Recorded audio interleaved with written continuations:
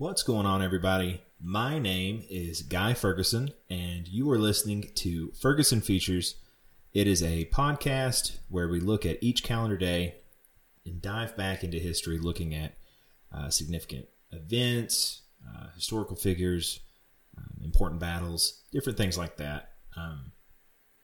Today is Halloween, October 31st, and so I thought that for today's episode, we would just sort of dive right into Halloween and just kind of make it all Halloween themed today. So we're gonna get into Halloween, its history, its origin, how it's kind of manifested into how we celebrate it today, and kind of look at some of the customs associated with Halloween, including the jack-o'-lantern, which has an enigmatic past of its own. So, again, thank you so much for listening to this podcast. I appreciate each and every one of you that listen to this. As for the first two episodes, if you haven't listened to those, please go check those out. I'm going to try to continue to get each episode better and better. I know the echo sound is fairly harsh on these podcasts, but I'm going to get that better. The production value of this is going to get better. You can probably hear the heater in the background. It's very cold in here,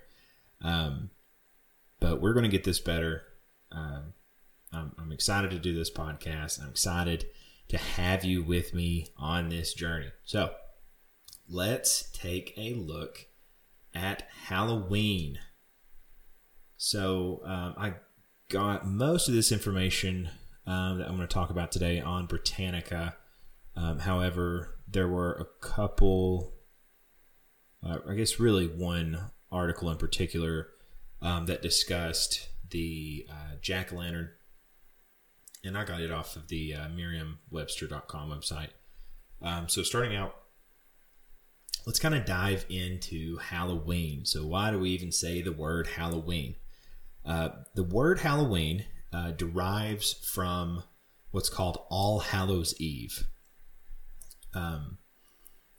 This is a holiday typically observed, celebrated on October 31st, and there is a lot of history involved with this holiday. So, Halloween is called All Hallows Eve because, I believe in England, they would say All Hallows Day, November 1st, or All Saints Day took place on November 1st. And so All Hallows Day, October 31st, therefore, was All Hallows Eve. That was contracted into Halloween. So that's where we get that word from. So I guess the first thing we need to talk about, since we kind of dived into the name, is what is All Saints Day. So All Saints Day, as I was saying, is celebrated on November 1st. So it basically was a feast of all saints, and it basically commemorated saints of the church that attained heaven.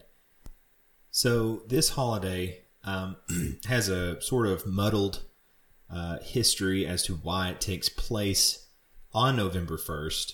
Looking back, there are instances where there was a feast that took place on May 13th that you kind of see that was done by Boniface the Fourth, that was dedicated to the Blessed Virgin and all the martyrs. But then you start to see it move to November 1st during the reign of Pope Gregory III. And then in 837, Pope Gregory IV ordered its general observance on that day. And so the article keeps going on, but basically it picks up that day on November 1st a lot of it is believed to have transitioned to that day because that is the day that a lot of the Celts would celebrate a holiday called, it looks like it's pronounced Samhain, but I believe it's pronounced Samhain or Samhain, which was a pagan holiday that took place on November 1st. And so they think that the Catholic Church sort of integrated this day to help attain more followers by, when people would convert, like we'll keep celebrating a holiday on this day. But instead of Samhain, it's going to be All Saints Day. And so we need to talk a little bit about Samhain, but we also need to discuss November 2nd. So November 2nd is also known as All Souls Day, and that is sort of the end of these 3 days of celebration. And it was basically a commemoration of, this is from the article on the Britannica, all this stuff has been so far, basically a commemoration of the faithful departed that are baptized Christians that are believed to be in purgatory because they had died of, it says, lesser sins on their souls, quote unquote. And so it was in honor of them, and that they would, per the article, they would hold prayers to help cleanse these souls, to help them, to help them seem better fit for heaven. And so that was all Souls Day. And so you get this sort of celebration feast by the Catholic Church, and again, the importance of the time period, the time that it's being celebrated, is important because the Celts, as I was saying, celebrated Samhain. So Samhain took place on November 1st.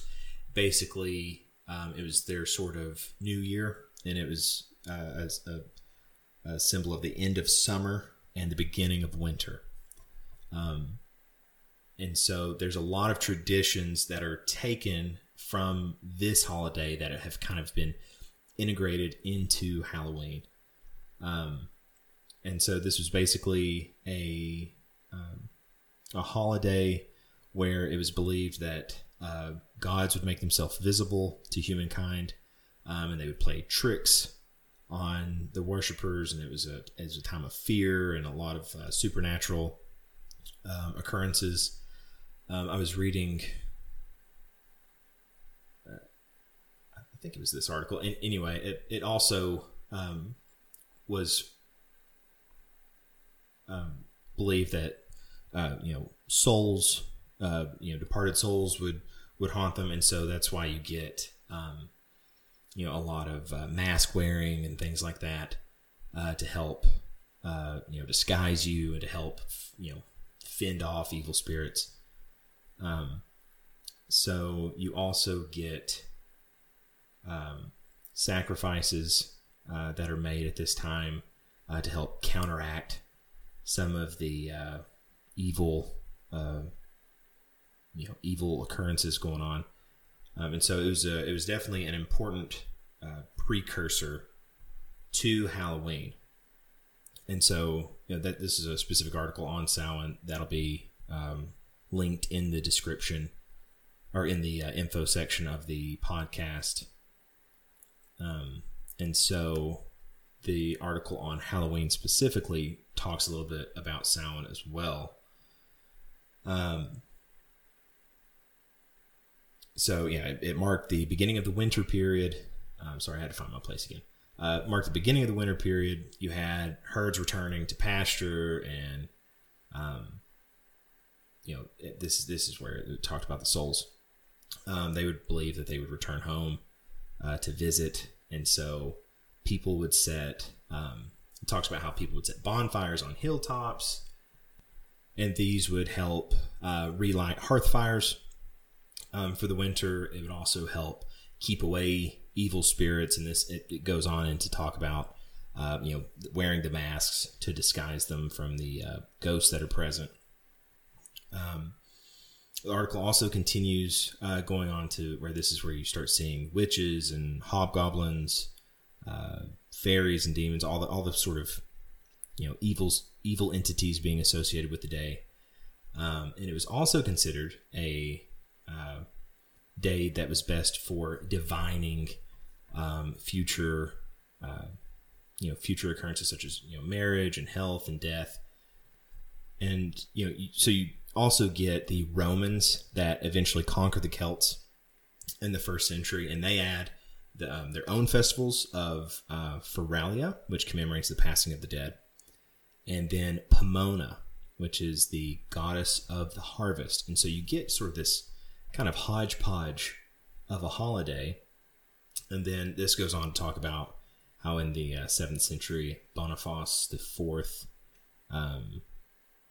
made All Saints' Day on May 13th, and then later you see it kind of get integrated into November 1st to help integrate this holiday. It uses the word supplant the pagan holiday with a Christian observance. So anyway, that's a little bit of kind of its background. It has a really kind of complicated past that goes into the holiday, and so you get more towards the end of the Middle Ages, where you see it start to become more and more of a merged holiday, and then you get the Reformation of the church, where you get a split in between the Protestants and Catholics. And so when the church split, the Protestants, the article talks about how they sort of did away with this religious holiday. However, in Britain, Halloween was still celebrated as a secular holiday. Article also goes into early American colonists and how they were forbidden to celebrate this day. But in the 1800s, you start to see an increase in the celebration of it of different festivals to mark the harvest, and you start to see them incorporate elements of Halloween. You then get a large number of immigrants, a lot of them being Irish, coming into the U.S. In mid 1800s, and they brought a lot of their Halloween customs with them. And so in the 1900s, you get Halloween becoming one of the major U.S. holidays. And so the article, for those that, if anybody listens to this podcast that's not familiar with, how the U.S. celebrates Halloween, it's typically considered a secular holiday, and it's one of, this article talks about, harmless pranks. You get trick-or-treating. Now, with trick-or-treating, they believe it is derived from a British practice that allowed the poor to beg for food, which says that they were called quote-unquote soul cakes. So trick-or-treaters basically go house to house. They say trick-or-treat as a sort of, not really a threat, but if you don't give us a treat, then we're going to pull a trick on you. And it's typically the treats are given out as candy. You typically see, the article talks about how you typically see bobbing for apples, which may be derived from that Roman celebration of Pomona that we were talking about when Rome conquered the Celts. And so, you get witches and vampires, ghosts, and all this. And then you get the sort of the major symbol of Halloween, which is the jack-o'-lantern, which has a fairly interesting history on its own. So let's switch over here to the article that talks more about the jack-o'-lantern. And this really has a muddled history as well. So you get the term jack-o'-lantern, which in today's world, you think of a hollowed out pumpkin that was, has a carved face on it, right? That's lit up. And it's been used in American English since the 1800s, talking about that. The term itself, though, originates from 17th century Britain, and it basically referred to a man with a lantern or some kind of some sort of night watchman. And so this article goes on to talk about how British would often call men whose names they didn't know. They would say they'd call him Jack, and thus any kind of unknown man that was carrying some sort of lit up like a lantern, they would call him a Jack. It says, quote, Jack with a lantern, or Jack of the lantern, end quote. And so, you'd think that would be it. However, there is also, at this same time, the term jack-o'-lantern was applied to a light that people would see at night. And it would typically take place over marshy areas. And it was basically this sort of phosphorescence, which is caused by methane buildup from these decaying plants in marshes. And it was also known as ignis fatuus. I don't speak Latin, but it's a medieval Latin term that means like a foolish fire or will-o'-the-wisp. And so you can sort of see how people would see that light off in the distance, and that it talks about how held by Jack, and that it could be associated with jack-o'-lantern, but how it talks about how it's not clear how the term jack-o'-lantern then got applied to a lit up pumpkin. And so as far as the pumpkin is concerned, in Celtic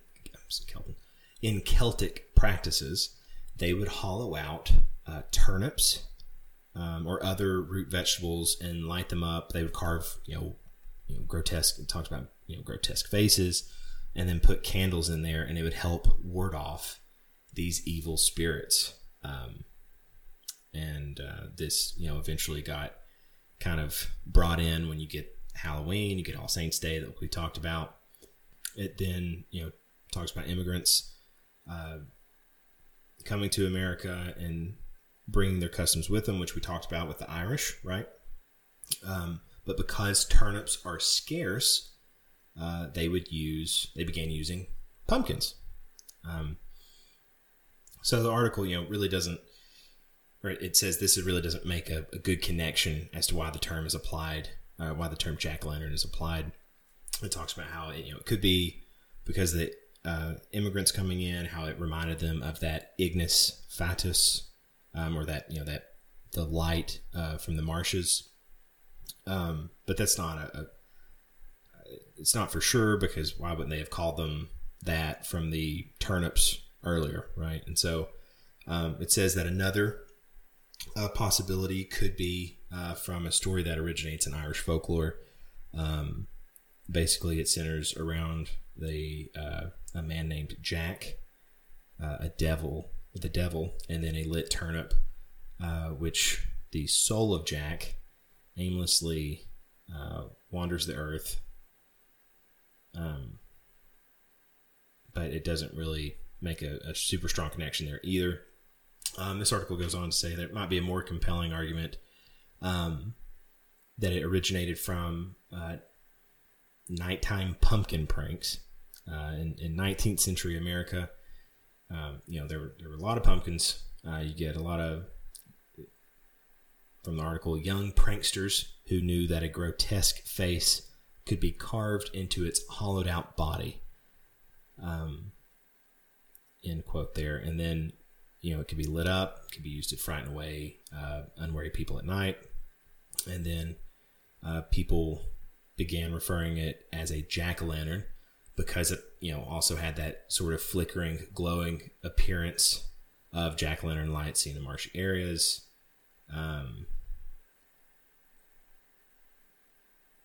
But again, it's not super sure as to why it was given the name. How, whatever the case, it is a sort of neat tradition that's held every year. I know a lot of people within the family and friends, they'll hold pumpkin carving contests and all that. So that kind of goes into more of the history of the jack-o'-lantern. So, hopefully this wasn't boring. I found a lot of this stuff really interesting. I learned a lot, researching these topics.